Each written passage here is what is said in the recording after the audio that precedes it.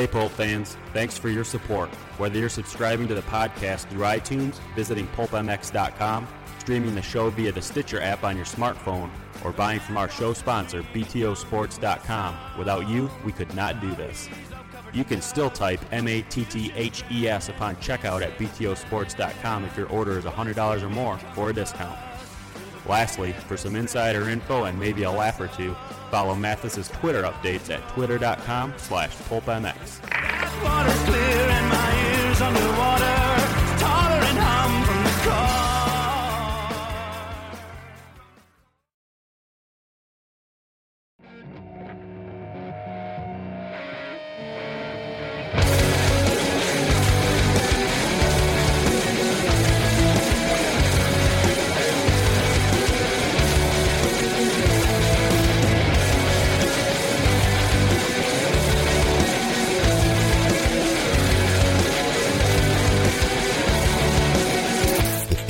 Show disclaimer. During this episode of the Steve Mathis Show, there is a high chanceability you will either learn something a lot of people don't know you left thinking or make you say to yourself, dude, that's so funny. The bottom line is this podcast serves as archival documentation of this interview. Welcome to the BTOsports.com podcast show, brought to you by Racer X, hosted by Steve Mathis.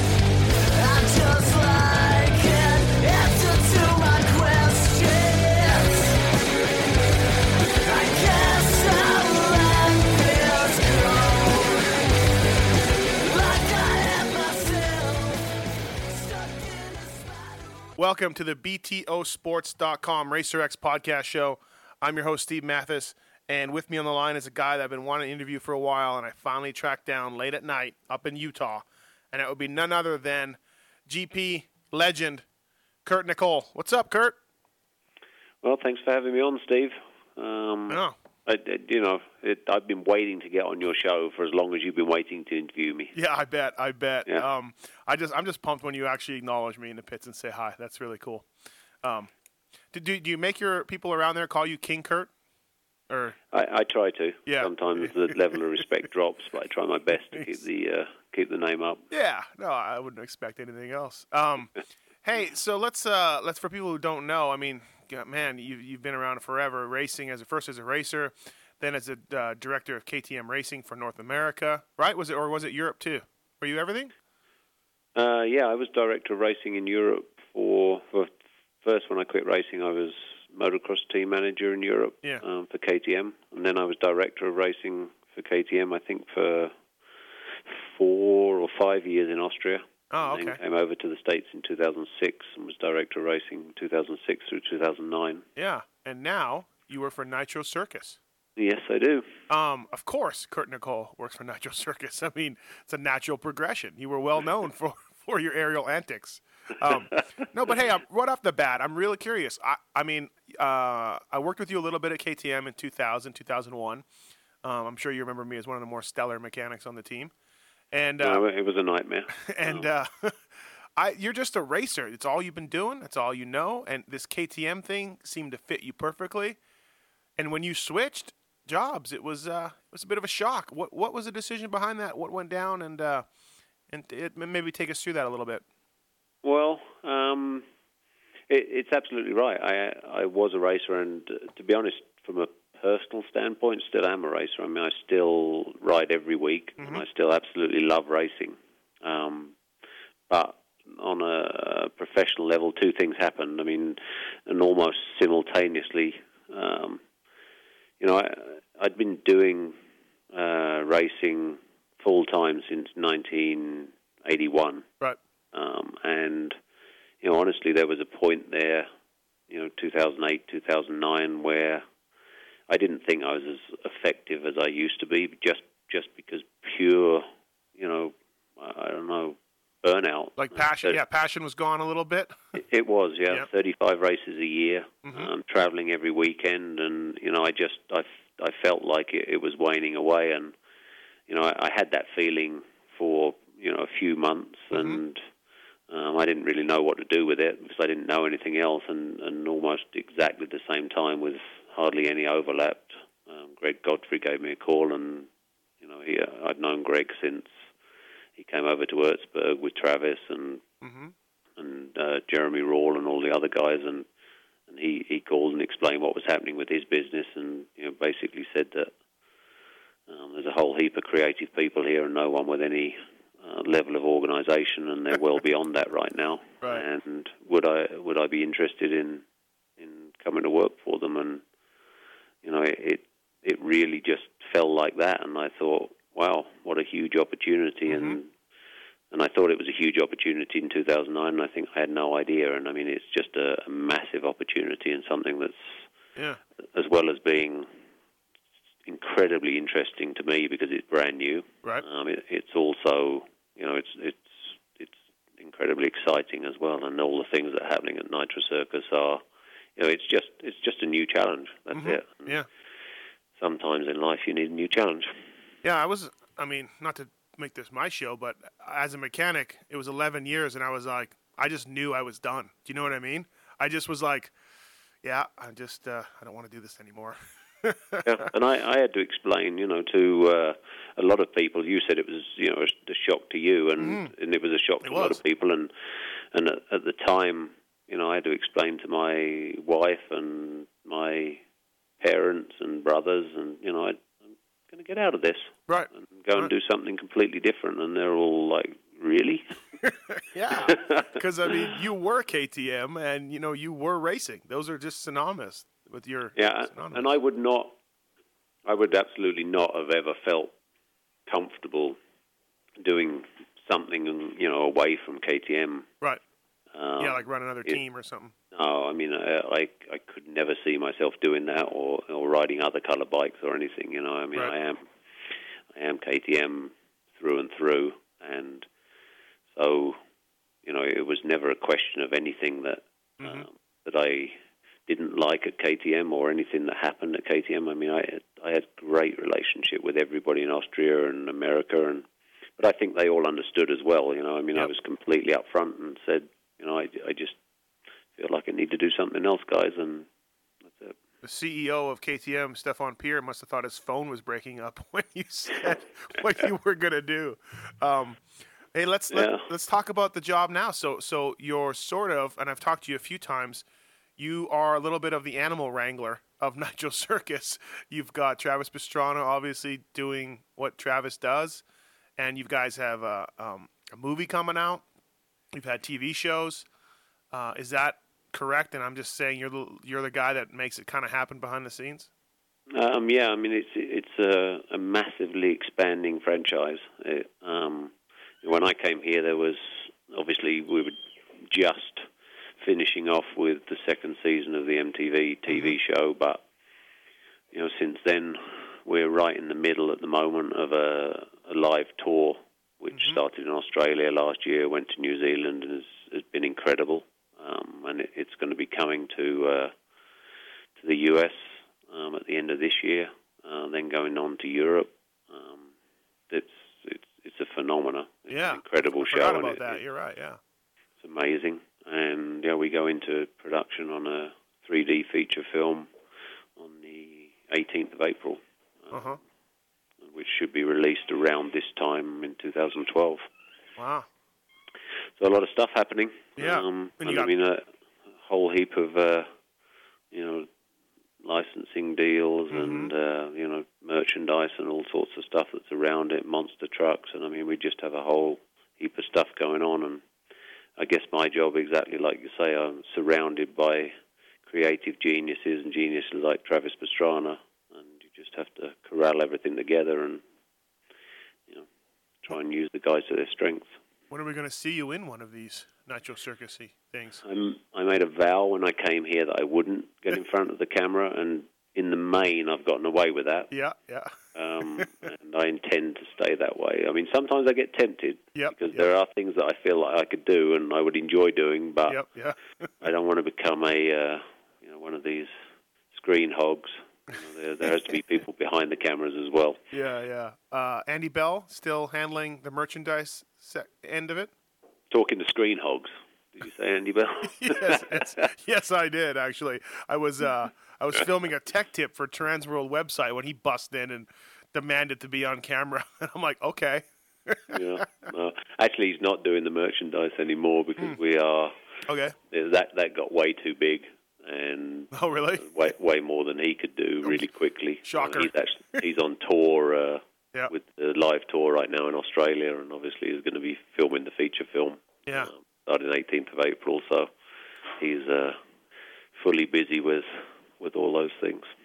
Who'd have ever thunk that this would be so financially rewarding for everybody, and have this big company and this shows from just these guys starting out with a Sony Handycam in the backyard of Pastrana's house, huh?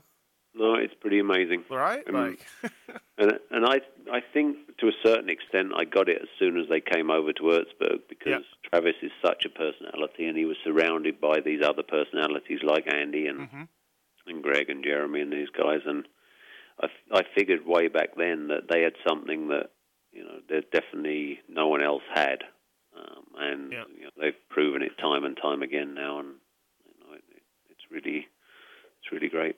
I did one of these with Pastrana maybe, I don't know, 3 months ago, and was very surprised to hear him talk about how he's much happier now than he was when he's racing. When he was racing, he had no life, wasn't able to do anything, bed at 9 o'clock, exercise, motos, and how much happier he is doing this now than he was when he was winning championships, so. Yeah, and Travis, I think, this was absolutely the right move for him because obviously he's a hugely talented athlete, X Games and motocross championships before that, but above all else, the guy is an entertainer. Yeah. I mean, that's it. That's where he thrives. It doesn't matter where he is or what he does, he entertains, and he's incredible. He really is. Hey, let's talk a little bit about KTM nowadays. I mean, big push over here in America, hiring Roger DeCoster and Ian Harrison, and 350's out. Looks like, they hired some great riders. You sit back. Are you proud of it? Do you follow it like the KTM guys, and you're happy the program seems to be chugging along? No, I think it's doing way more than chugging along. Yeah. I mean, I think that I've only been to one Supercross this year live, but I've watched a bunch on TV, right. And I think that the 350 is an awesome Supercross bike. I think that Andrew Short looks, in my opinion, way better on the KTM than he's looked on any of his other bikes, and he's. He hasn't hit the podium yet this year, but he's been really, really close. And I mean, he's against everybody. Right. If he'd have been riding, if this had been last year when there was no Reed, there was no Stewart, there was no Kennard, there was even Villopoto for 8 races or 6 races. Yeah, Villopoto was out as well for most of the time. I mean, he'd have been consistently second or third right now. I think they've done a great job, and I think the 350 is the way to go, not only at top level, but at every level, because, I don't know how much riding you do, Steve, but 450 is a handful, and I've still got one, because, it takes a long time for old people to change, but well, I am seriously on the verge of giving them the 450 back and asking for a 350. Oh, I'm really? almost there. Yeah. Well, the thing with the 350, I think, is for older fat guys like myself, it's probably still a lot of work. A guy with a skill like yours, maybe. But 450 is nice to be lazy on, But it is too much for the indoor stadiums. I agree with you on that, Yeah, I think it's a lot everywhere, to be honest. I mean, I don't know. The main races that I do now are like the Vet Worlds at Glen Helen and the GP at Glen Helen and things like that. And I still ride all the time, but 25, 30 minutes on a 450 is a real handful. And like I say, back to where the KTM program is now, I think it's awesome, and I think they had a great choice in taking Roger there. They took their opportunity, and I still go to KTM. I still live in Temecula, although I commute a lot to Utah, but I still go by the shop a lot, and they've made loads and loads of improvements there. The shop looks great. I think the team is happy, and I think Roger's doing an awesome job, and they're getting the rewards for it. And the fact that Andrew's showing how great the bike is, it'll just attract better riders, and they're not far away from a championship. I can be sure of that. Yeah, I think they've got one in Roxon, or they got one coming. That kid, very impressive. As you know. Amazing. Yeah, great sign. Amazing. Great pickup for KTM. No doubt about it. I'm sure Suzuki's kicking themselves daily, whatever happened there. But and Muscat as well, which we haven't seen much of here in the States, but in my opinion, equally as talented and great as Roxon. I mean, those two kids, they're both future champions. Right. Any career highlights for you running the KTM program here in America? Like, obviously, Langston winning the 03 title probably was pretty cool. Anything else that you, or is that the sort of the highlight for you? I don't know. We went kind of week to week, and I think the most enjoyable time for me, which was probably when Alessi was racing the outdoors in his first season. Although he finished second, and Villapoto won. We had a lot of great races, won a lot of races, and I think that was probably the funnest time for me when I was here full time. Yep. Obviously, when Grant won the championship, I wasn't here full time.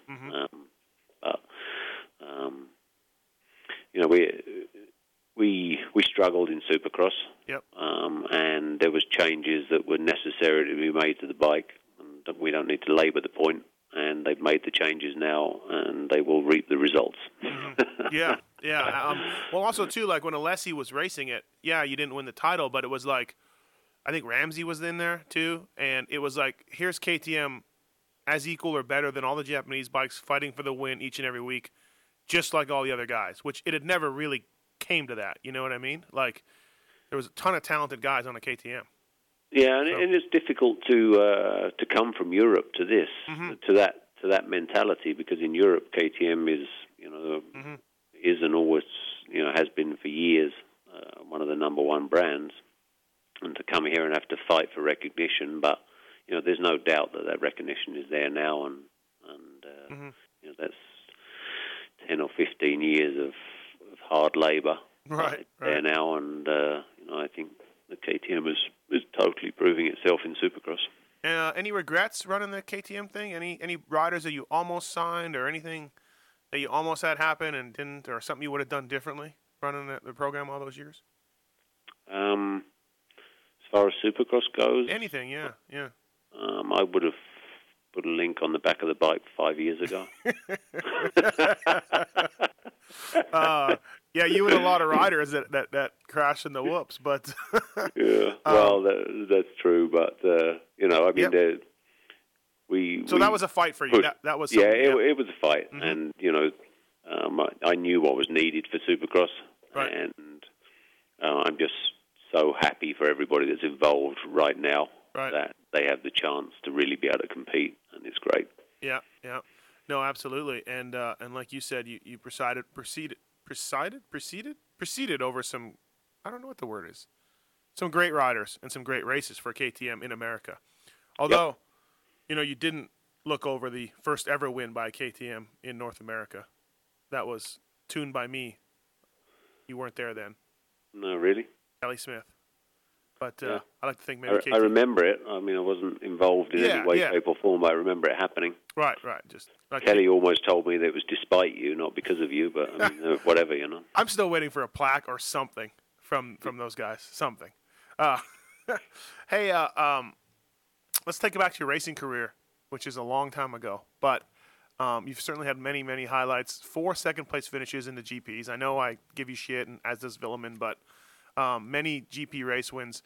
Looking at your career, I didn't realize this, but you were winning GPs. I always think of you sort of as the late 80s, 90s guy, but you were winning GPs mid-80s, which I remember, that's Thorpe, Malherbe, Gabors, Works Hondas, the height of the GPs, let's say, the 500 GPs that never got any better than that, back in the day. So congratulations. I didn't realize you were that good. Thanks, Steve. No, I don't remember. I was pretty freaking awesome. No, I thought, I was thinking, for sure he won in, 88. I know that, and he almost won in 87 when Joe Bay won the title. But I didn't realize that, against the Works Hondas. So you were on a Kawasaki then? Yeah, I was on a Kawasaki. I rode KTM when I Well, no, I started on Kawasaki, then rode KTM, and then rode Kawasaki, and then KTM. But right. Yeah, I mean, I was there absolutely at the height of my, early days. GPs was Carlquist and Malherbe and Thorpe and Jobé and Gibors and everybody. I mean, it was the full set, and I mean, there was 10 factory bikes in the race then. Yeah, it was it was great. I was up and coming then, and I was the young kid. But I had a long career. I had 15 years in World Championship motocross, so I saw a lot of changes and a lot of different riders and great riders back then in the 80s. And then when I quit, then we were up to we'd gone through Albertine and Donnie Smith, and already to the Everts era, well into the Everts era when I quit. So I mean, it's you covered it. I covered quite a few years and some incredible riders for sure. What was it like back then with the Works Hondas on a cow? I mean, I know the Cowies were nothing to sneeze at, but did you feel like a little bit powerless? Because weren't those bikes the Works Hondas just so good? They were. Yeah. They absolutely were. I mean, they had that domination at that time whereby they had the best bikes and, they hired the best riders. But I don't have any actual regrets. I never had the possibility to get on the Honda team. I had discussions with them once, I think, at the end of 87, and it didn't come to anything. And so, I mean, who knows? I mean, that's certainly, I wouldn't use it as any kind of excuse. They were a really tough team to go against, but the best teams normally get the best riders, and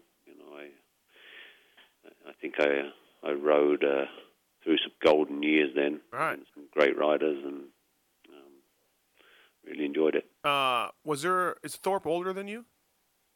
I think, he's a couple of years older. Older. So was there like a huge rivalry growing up with Thorpe? Yeah, absolutely. Did you guys did you get along? No, no, on and off. I mean, we definitely had our moments.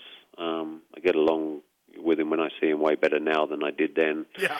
I mean, we tend to forget because we live here in America, and we have our national championship that's the be all and end all. But in Europe, you have, as well as the World Championship GPs, you also have national championships, which are like smaller but still important if you're English to be British champion. And obviously at the same time as we were racing for World Championships, me and David were also both British, and so there was a massive rivalry, and the press blew it up as much as they could, and a few times we took each other down, but in all basicness, he was always that little bit better than me. So normally when we clashed together, I crashed and he didn't. So well, I figured there, just with two super fast guys coming from one small country, it's natural that the press or the fans would get on one side or the other. You know what I mean? It's just how sports work. Yeah, it was like that, and it was still fun. I mean, if you look back on it, and when me and David have looked back on it since, it was an awful lot of fun to have that rivalry, and it pushed us all on. What tends to happen, if you get a rider that comes up that is super fast, he tends to bring another crop with him, and I think at that time me and David were running top 3 in the World Championship, and there was a whole host of other English riders that were running like lower end of the top 10 and top 15 around that time, because the rivalry was strong and the pace was good. So guys, it was great times. Guys like Rob Herring and he was a little bit later, but I did one of these with Thorpe, and my only indication about David Thorpe came from Motocross Action. So never really knew much about the guy besides he was angry at everything and didn't like America or something. I don't know. You know how it works. So I did one of these with him, and I found him to be an enjoyable guy. Not much ego on him, kind of like whatever, So it was cool, interesting to talk to a guy years later. So. Yeah, he got a bum rap here in the States. Yeah, because, I mean, and he was a great rider. I mean, the honest truth is that around that era, we were so far behind the Americans in terms of technique that, of course, it's absolutely right. The first time I came to the States was 1984, and I was, however old I was, like 19 years old, and I came a week early. I came on my own because I didn't have a mechanic or anything. I was riding KTMs, and Sel and Ariana picked me up from the airport, but I went to Carlsbad the week before on a Sunday because they had a local race there just to watch, because we were racing Carlsbad at the GP the week after, and Rick Johnson and Ron Lachine were racing. And I stood on the second bend, and they came towards me, and I swear, and I still remember it, I thought their throttles had jammed because they were so freaking fast. They came towards me, and I jumped back from the fence because I thought they were coming straight through the fence, and they put the brakes on and turned the corner, and I thought, you can't ride like that. Never seen anything like it. You're like, this GP is going to be a long race next weekend. It's going to be a long race, and, I think I saw them twice in the race as well, because I saw them on the start line and when they lapped me. That might be the funniest thing I've ever heard. You thought their throttle stuck. No, I genuinely did. Right. I jumped back. Wow. Well, yeah, the pendulum has swung back now, where I think the Euro riders are as good as what we've got over here. Supercross skills and everything. Just watch Ken Roxon. It's you can really throw him in the hat and pick him out. Maybe save for James Stewart, but yeah, no, it swung around. Yeah. Through the 80s for sure, there was a big difference in technique. It's amazing when you go back when you're an old fart like me. I mean, we didn't really know in the early 80s, mid 80s. We had no internet and no videos or anything, so we didn't even know what was going on over here. Right. And so it was the shock to see the technique when we saw it, and it took a long time to catch up. But by the time I was coming over here in the mid 90s, racing, with guys like Albertine and when Bob Moore and Donnie Smith and people were over in Europe racing, I mean, the gap had closed completely. Yeah. And it stayed pretty close ever since. So all of you guys would just be like, oh, man, we got to go to Carlsbad next week. We got to go to Hollister. Oh, great, right? Oh, yeah. I absolutely hated the idea of it, because I went from, running on the podium to running in 7th, 8th place. Yeah. Find a bunch of Americans. The only GP that in the States that I ever really did well in was, I think, 1990. I finished third behind Gabors and Johnny O'Mara. That was the only decent GP I ever had over here. Yeah. It's interesting. You're right about how the styles change. Did you get along with Gabors, Malaire, Jobet, all those guys, or was it as tooth and nail as what I remember as a kid? I mean, they all had different characters. Yeah. Andre Malheur was, really laid back, and to be honest, I only raced with him for a couple of years before he hurt himself. Right. Eric Gabors I got on great with, and I actually, in '95, I raced factory Hondas in a team that he managed in Belgium. So, Joe Bay, well, I don't know. I mean, I always got on all right with George. I don't think you'd call us close friends, but it's all right. Right. Your best shot at a title, probably '87, or that other year that you were leading on a KTM for a while, huh? What was your best? No, my best shot. I mean, I had two shots where I should have won. In '91, I won. I think 9 of the first 10 motos, and I was leading the points by a mile. And then I crashed. I made a mistake in practice and broke my femur. So that was '91, and then '92, I came back from the broken femur, and I lost the title by 1 point to Jobet. And that one hurt. Yeah, it sucked. And I went into the last round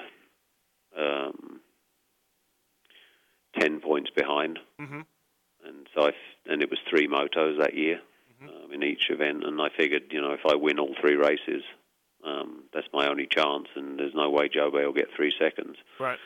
and I won all 3 races, and Joe Bay got 3 seconds. Nice. Yeah, great. And I spent probably 6 or 7 years not sleeping, worrying about whether I should have slowed up and tried to knock him off. But you're like, damn it. Yeah. Hey, guys, thanks for listening to the BTOsports.com RacerX podcast show. It's that time. Time for a commercial.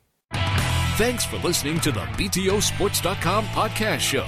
Please don't forget that BTO is the world leader in aftermarket motocross parts for the bike or body. You'll find deals like a Shoei VFXW helmet for $309.99, 45% off, or Smith Piston goggles for $32.99, 65% off. Your order can be shipped to anywhere in the USA for free, or if you're not in the USA, we ship worldwide.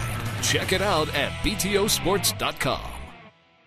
Racing since 1970, O'Neill is the original American MX company supplying fine apparel, protection, and accessories for over 4 decades. O'Neill is proud to support top racers worldwide, including the Moto Concepts Yamaha racing team in the U.S. Supercross and Outdoor National Series. In 2010, O'Neill worked with top racing professionals, including Grant Langston, Tim Ferry, and Ricky Dietrich, in developing its all-new 2011 line. O'Neill's hardware line is the toughest money can buy and has been critically acclaimed for durability, fit, form, and function by Motocross Action Magazine. Hardware pants and jerseys are designed to function while putting you ahead of the pack in fast-forward fashion. When it's time to gear up, check out O'Neill.com or an authorized O'Neill dealer near you. What happened when you left Cowie to go to KTM? What was the deal there? What transpired? Because when you kind of went to KTM, they weren't the greatest bikes back then. Oh, that is a long, long time ago. And they were good bikes. Yeah. That's the truth. Again, I think they never had a program or anything that ran efficiently at all in the States. And the stock production bikes were totally set up for Europe, and they weren't even set up at all for the States. Mm-hmm. But they weren't. They were good motorcycles in Europe. They really were. And my first stint with KTM, I was very young, but I loved the bike. And then I went and rode factory Cowies for 3 years, but I had no hesitation to come back to KTM. Even then, there was a lot of positive points to the bike. Oh, okay, all right. It wasn't bad. That's just me reading bike shootouts as a kid and going, "Wow, KTM got last." Yeah, they even to this day they struggle to get anything but last here in the States. But MXA's back on them though. Back then, really, they were European through and through, and on European tracks. I mean, we had races like. Just thinking back to some of the old tracks like Sittendorf and Namur and these places, they didn't have one single jump on the track. Right. I mean, good point. Compared to everyone here was, riding tracks pretty much the same as they are today, and we had no jumps at all, and so the bikes were not suitable for the States. But they were good bikes in Europe. Right. 94 Nations. You were on the team that brought down the Americans after 13 years of wins? 13 years. 13 years, and you guys did it. You, Rob Herring, and Paul Malin, right? Yep. What was that like? How awesome was that? It was incredible. Undoubtedly the highlight of my racing career, without any question of a doubt. Yeah. Oh, okay. And I was going to get to what I thought would be your highlight in a little bit here, but okay.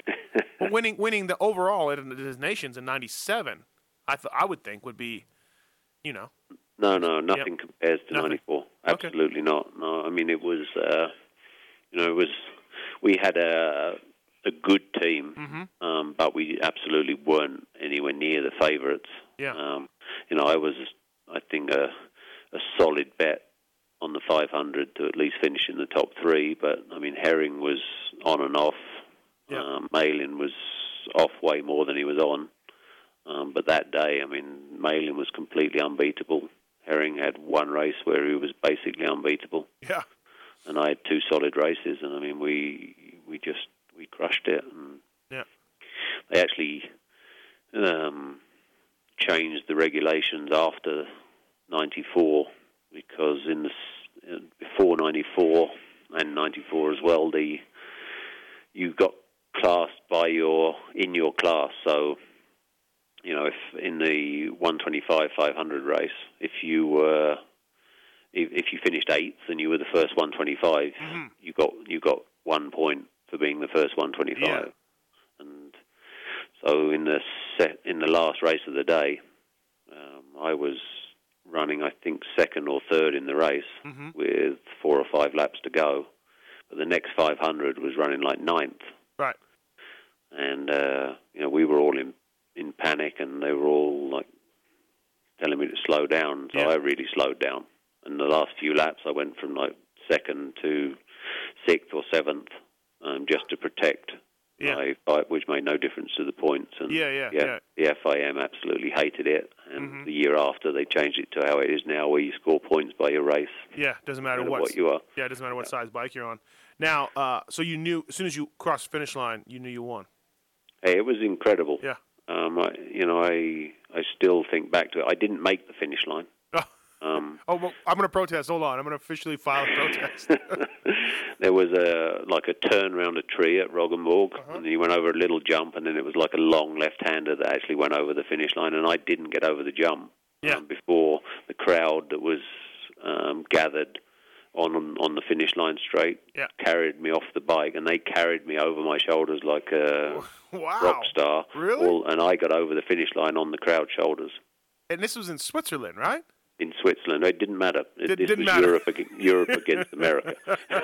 13 years of Americans. There was Swiss guys there that were crying. Yeah, really, huh? I can't believe that. Wow. An Englishman getting carried by Switzerland. Everybody, everyone just was fed up with the Americans winning. But we always, as the British fans are hugely passionate about motocross. Yes. So there was a lot of British fans there as well, and it was hysteria. It was really fantastic. And the after party must have been phenomenal too. We Brits don't like to party. Yeah, not at all. You're right. Very, very calm. Very. Very calm and collected. Yeah, you remember that from when you were at KTM. Yeah, exactly. Wow. Okay. I thought maybe the '97 race where you won. Did you go 1-1? I know you won the overall.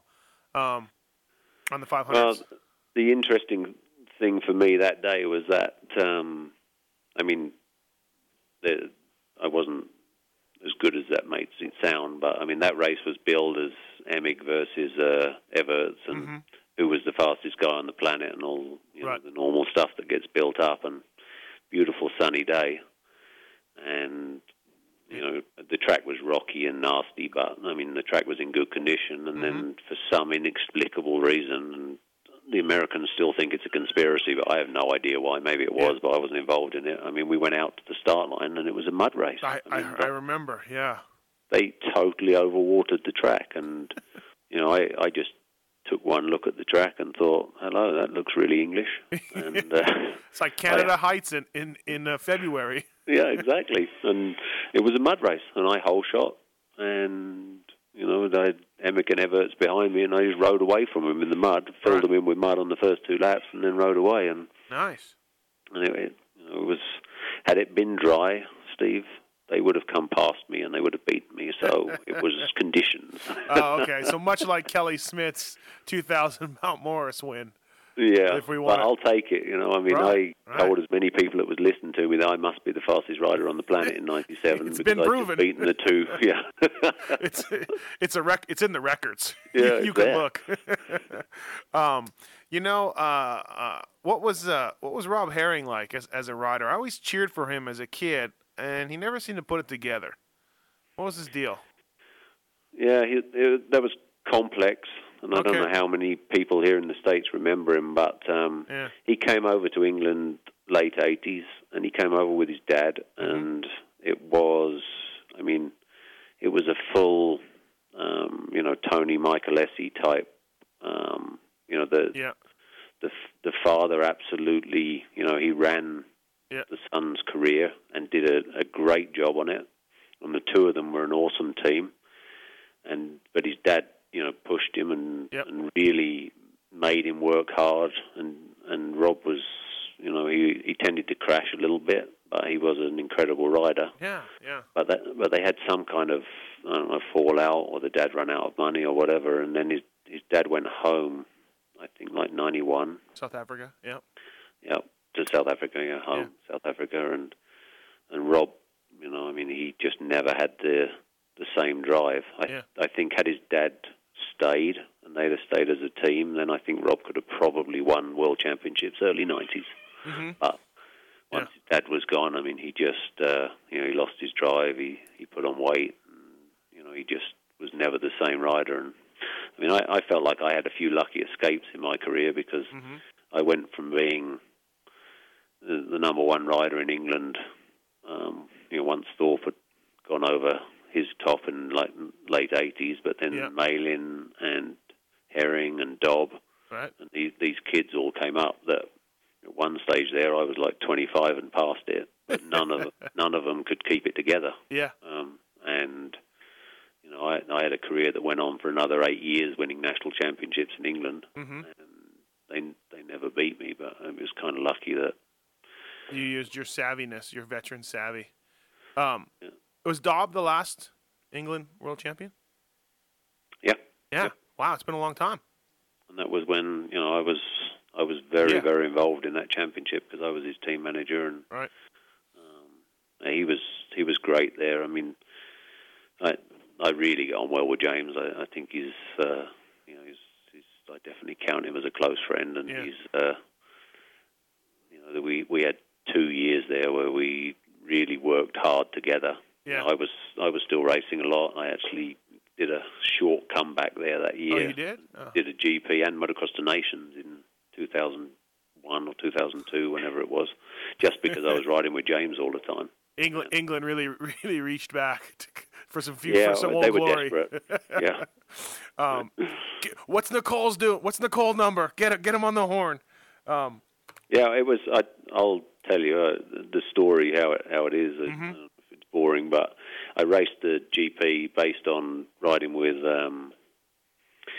James every week, and I thought I could still ride pretty much as fast as James, and he was winning GPs. So I thought I'll do a GP, and I finished 5th, I think, and beat both the other two factory riders that I was supposed to be managing at the time. But I did it on the basis of minimal training and riding once a week with James. And then straight after, the week after, the team manager for Motocross to Nations called and said, would I do Motocross to Nations based on that one result, the one race I'd done all year? And I said, sure. And so I had a month to get ready, and I thought, right, this is really my last chance. I'm going to train like hell, and I'm going to ride every day. And by the time I got to the Motocross to Nations, I was completely tired out. Yeah.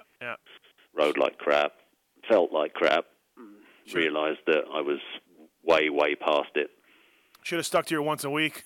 Would have been much better. Yeah. That's what happens, really. I mean, that's one of the things about getting too old. It's you can't train like you need to because you're too tired. And Grant Langston kind of came out of nowhere, I think. Anyways, did he surprise you? Did he? I mean, he picked up. You got him on that champ team of Vanderven there, and but really, like, to me, guy kind of came out of nowhere. What did you think when you first saw him? And does his success as a world champion and even over here surprise you at all? No, I wasn't surprised because I was surprised when I first saw how great he was. Yeah. But I mean, you realised it immediately. Oh, okay. Yeah. The first time I saw him ride, and he used to tell me. Sorry to interrupt. He used to tell me he sucked all the time when he first started. He got lapped. Well, he did get lapped when he first came over, but midway through that first year, he suddenly sparked up. I mean, that's why he basically stayed on that champ team for an extra year as opposed to the factory team, because we filled up the factory team with Dobb and I think Patrick Capps or someone like that, and just as we'd signed the two riders for the factory team, suddenly you saw Langston, and I mean, I realised straight away that this kid was making progress way quicker than expected, but we didn't have space for him, and so we gave factory bikes to the champ team, which, Grant obviously went on to win the championship and did a great job, and it started, then the champ team took over the factory team within a couple of years, and it actually all worked out really, really well, but It was pretty obvious pretty quickly. You know. Was it a bit of an ordeal to juggle Langston and Daub? From what I understand, they didn't really get along. No, they didn't get along at all, and the rivalry between the factory team and the champ team was intense. Yeah. It was difficult to juggle, but it was great. Mm-hmm. I mean, KTM totally dominated the World Championship 125 at that time. Yeah. And that rivalry really helped it for years there. Yeah, kind of like Team Honda in the early '90s with Bale and Stanton. You know, like Yep. it was like a team within a team, all fighting each other, but doing well. You know, but Yeah, if you can manage that, right. and that's one of the skills of managing things. I mean, that situation, if you can manage it, is great. It's just not always easy to manage. And I imagine Langston's probably thought you were on Daub's side, anyways. The English. Yeah, he still brings it up now. Yeah. He still thinks I was on Dobbs' side that long ago. But then, talking about how cool it was to work with Langston, a little bittersweet near the end of his KTM days, huh? Where he basically, I don't know, did he get hurt or he quit or you guys fired him? It was kind of a bad ending to his KTM years when he switched up to the 250 class. So that kind of stuff, and I'm not going to make any, a year ago I'd have probably given you a different answer due to political reasons. But Right. I mean, the fact is that if you go back to those early 2000s and you go right way back to McGrath, Yeah. and then Langston and every other effort, we were not ready. That bike was not ready to win Supercross races. I mean, we could compete in the 125 over the deficiencies in the chassis, Right. because we had a really strong motor, and the 125 chassis wasn't as important, but we could not compete in the 250. And so, I was the racing director. I had to do my best, but there wasn't really anything that Grant could do. We weren't ready for Supercross, and there was nothing Jeremy McGrath could do. We weren't ready for Supercross, and now KTM is absolutely ready for Supercross. Yeah, how big of a blow was the MC deal for you as a PR wise and as a company wide? How depressing was that? Were you ready to launch yourself off of nearest building? No, I mean, we battled through it because the bikes were still, selling really, really well, especially the off-road bikes. But the writing was on the wall, and I mean, we had some really good people involved in, guys like Ron Heben and Sel Nariana and Larry Brooks, and these people that knew a lot about it, and to a man, we all knew what had to be changed on the bike to be competitive in Supercross. Yep. And it just took a long, long time politically to get that through. Yeah. But, like I say, now we're in 2011 and we can look back and say finally the right things happened. But, looking back, there was nothing Jeremy could do. Yeah. There was nothing Grant Langston could do. They were on a bike that was difficult to compete on. Was that your call signing Jeremy? Was that they came to you? You approached them? Did you have a lot to do with it? I had nearly nothing to do with it. Okay. It was all Ron Heben, and he signed Jeremy for all the right reasons, and Jeremy signed for all the right reasons. But again, we were not ready for Jeremy, and now if KTM signed Andrew Short, which is great, and if they're ready for James Stewart or Chad Reed or Ryan Villapoto or Ryan Dungey right now. I'm sure of that. It just needs the right contract deal to come together. Yeah. The bike ready for it, and so that's the important thing. Yeah. I thought I was going to see Porcel over there. I was betting heavily on that, but didn't happen. But anyways, we will see. I mean, I would rather see them now. I get on really well with John Eric Burleson, the president of KTM North America, and I'd really like to see the next step taken. And I think that if Villapoto or Dungey, a rider of that caliber, championship-winning rider, was to ride the bike right now, and was in a position to be able to sign, then it would be the right way to go. Right. Hey, why? And let's take it back to your career. I always wondered as a kid why you dropped down to 250s. because Jackie Martins, Jorgen Nielsen, Shane King, did Marcus Nielsen win a World Championship? Marcus Hansen. Marcus Hansen. Hansen? A year after, I think, or a couple of years after I left. Those were your years, Nicoll. That was all you. Yeah, I know. Yeah. And, not to belittle those guys, but... No, but looking back, I would agree with you now. I mean, if I could go back, I'd rather win a couple of titles in 500 because, no one really cares now whether the 500 class was the strongest or the 250. But at that time, I just finished second for the fourth time in the 500 class. And I honestly couldn't really face another year in there. Right. Unless someone would give me the title at the first round, so that I knew that I couldn't not get the title again. I couldn't really face doing it again, and the 250 class was so stacked. I mean, that was the 93, 94 was even way stronger championships than the mid 80s 500 championships. You think? Yeah, yeah, absolutely. Schmidt, Everts, Puzar, Moore. Demaria, Servet, Boland, Demaria, Bolle. Yeah. I mean, I've got photos at home which, there's 10 people launching off a jump, and all 10 of them are, either World Championship winners or really close to it. So right. I just wanted to race in that, and I wanted to prove that I could race in that, and I did prove I could race in it. I mean, I wasn't good enough to win a title in that, and I probably could have won a title in 500, but you make the decisions at the time. I don't regret it. I mean, it's not. How did you do in the 250 GPs? Pardon my lack of homework.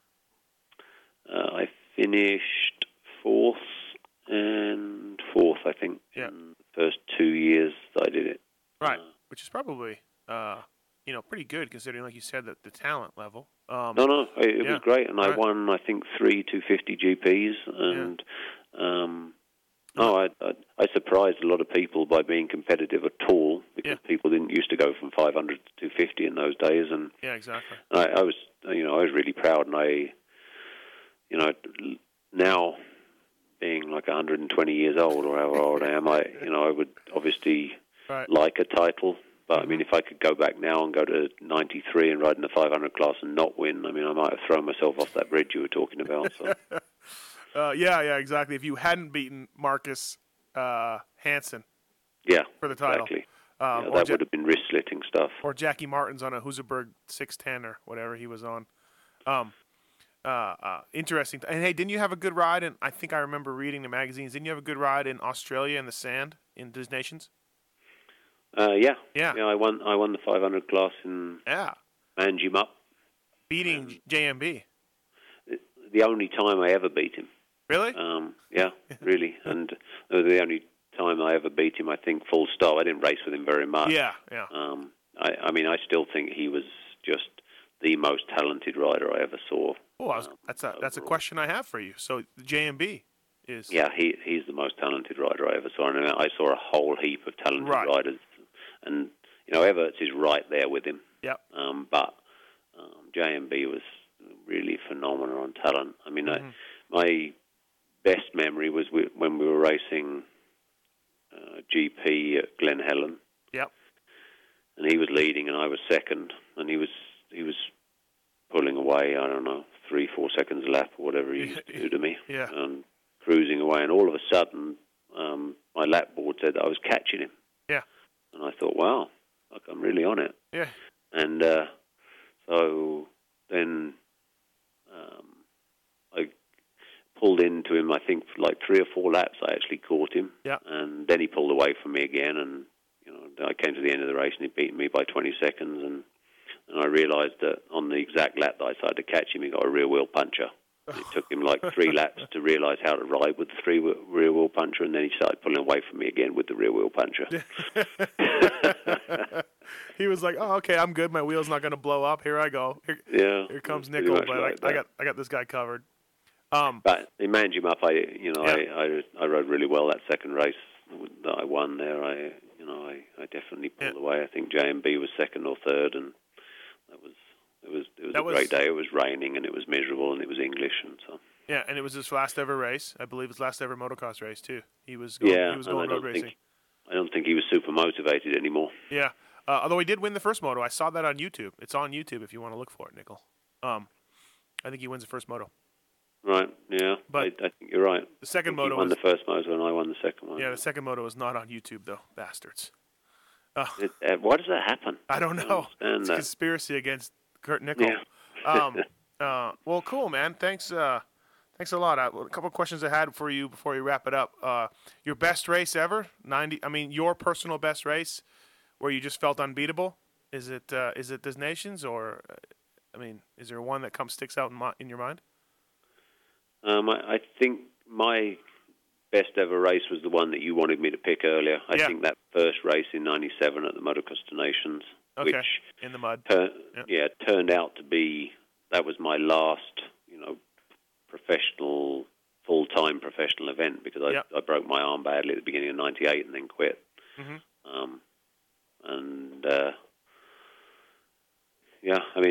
I also, had some.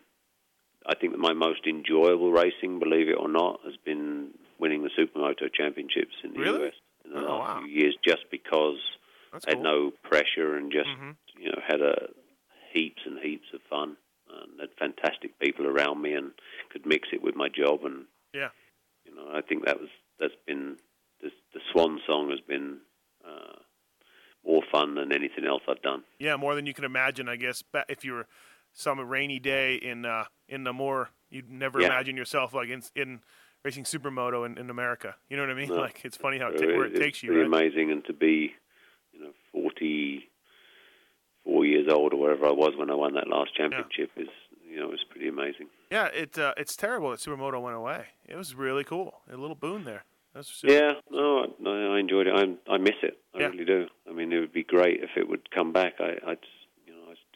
I'm sitting here in Utah, and my bike that I won that championship in 2009 is sitting in the workshop here, and it's still exactly how it was when it went over the finish line in 2009. But I'll dust it off if someone gives me a reason. No problem, huh? I think you still fit into your leathers too, so no issues there. Hey, when you retired, did you have a lot of money put away? Like, did you financially, was it pretty rewarding for you? No, I mean, it was all right. I mean, I made. I made enough so that I'm not was never going to be destitute. Right. You missed the glory years by a little bit, huh? I did, but I also have a character which means that I have to be busy. I have to have I love working, and I don't know. Leisure time for me is enjoyable because I've worked hard. And so, I don't buy lottery tickets because I don't want to win the lottery, because I'm pretty damn happy with my life exactly how it is. Yeah. So. Yeah, really, huh? I agree. You've done a whole lot. Thank you for coming on the RacerX BTOsports.com podcast show. I feel like we could go another hour, Nicoll, but we can't, because you gotta go. I gotta go. Well, right on, man. When will we see you next at the races? Any plans? I probably will not go to any Supercrosses until Vegas, because we're getting right into production on this 3D movie, and but my wife's announcing the mini moto in Vegas before the Supercross event, so I think we'll go that weekend. And cool. So I'll probably see you there. And NitroCircus.com, is that where people can go to check stuff out? Yep, NitroCircus.com to check out everything that we're doing. We're actually revamping that website right now, and it's going to have some really cool stuff coming on it, some really interactive stuff that all our fans can join in on, and then check out NitroCircusLive.com as well. Cool. And we should be announcing the tour dates for the US, I think, within the next month or so.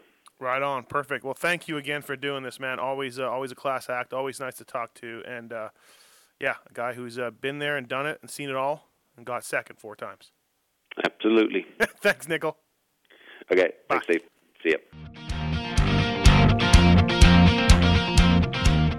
This has been the BTOsports.com podcast show brought to you by RacerX. Don't forget to check out some of our past shows, including motocross legends such as The Beast from the East, Damon Bradshaw. It got to the point to where I didn't want to leave home, and once I got to the race, I wasn't into it. If I wasn't going to give 100%, I'm not going to take their money. The Working Class Hero, Doug Henry. It was definitely an emotional moment for me, just thinking to myself, that's it, you know, and it's amazing the stuff that goes through your head in a short amount of time of the things that, you know, that I was going to miss. The Dogger, Ron Lachine. Until you really open your ears and you want to listen to what they're saying, it's like beating a dead horse. I mean, you know, and I know from personal experience, did anybody ever sit me down? Of course they did. Everybody did. Pro Circuits, Mitch Payton. There's two ways to make the money. One is you can sign for money, or two, you can earn the money. I'm a high believer in earning the money. I think they ride better when they earn the money. 7-time Jeremy McGrath. I was so mad, like so disappointed and so frustrated that I pulled picks and I left. Every point counts. I could kick myself to this day for not just riding around in tents. It's been no problem. My ego got in the way, you know? The O Show, Johnny O'Mara. Stuff that you'd sit there if you didn't even want to ride it, you just wanted to just look at it all day. I mean, I got a chance to test all that. I like that era I was in. I really do. Search Pulp MX on the iTunes Store to enjoy these and many more great podcasts. I won't let this die. You know I've got this.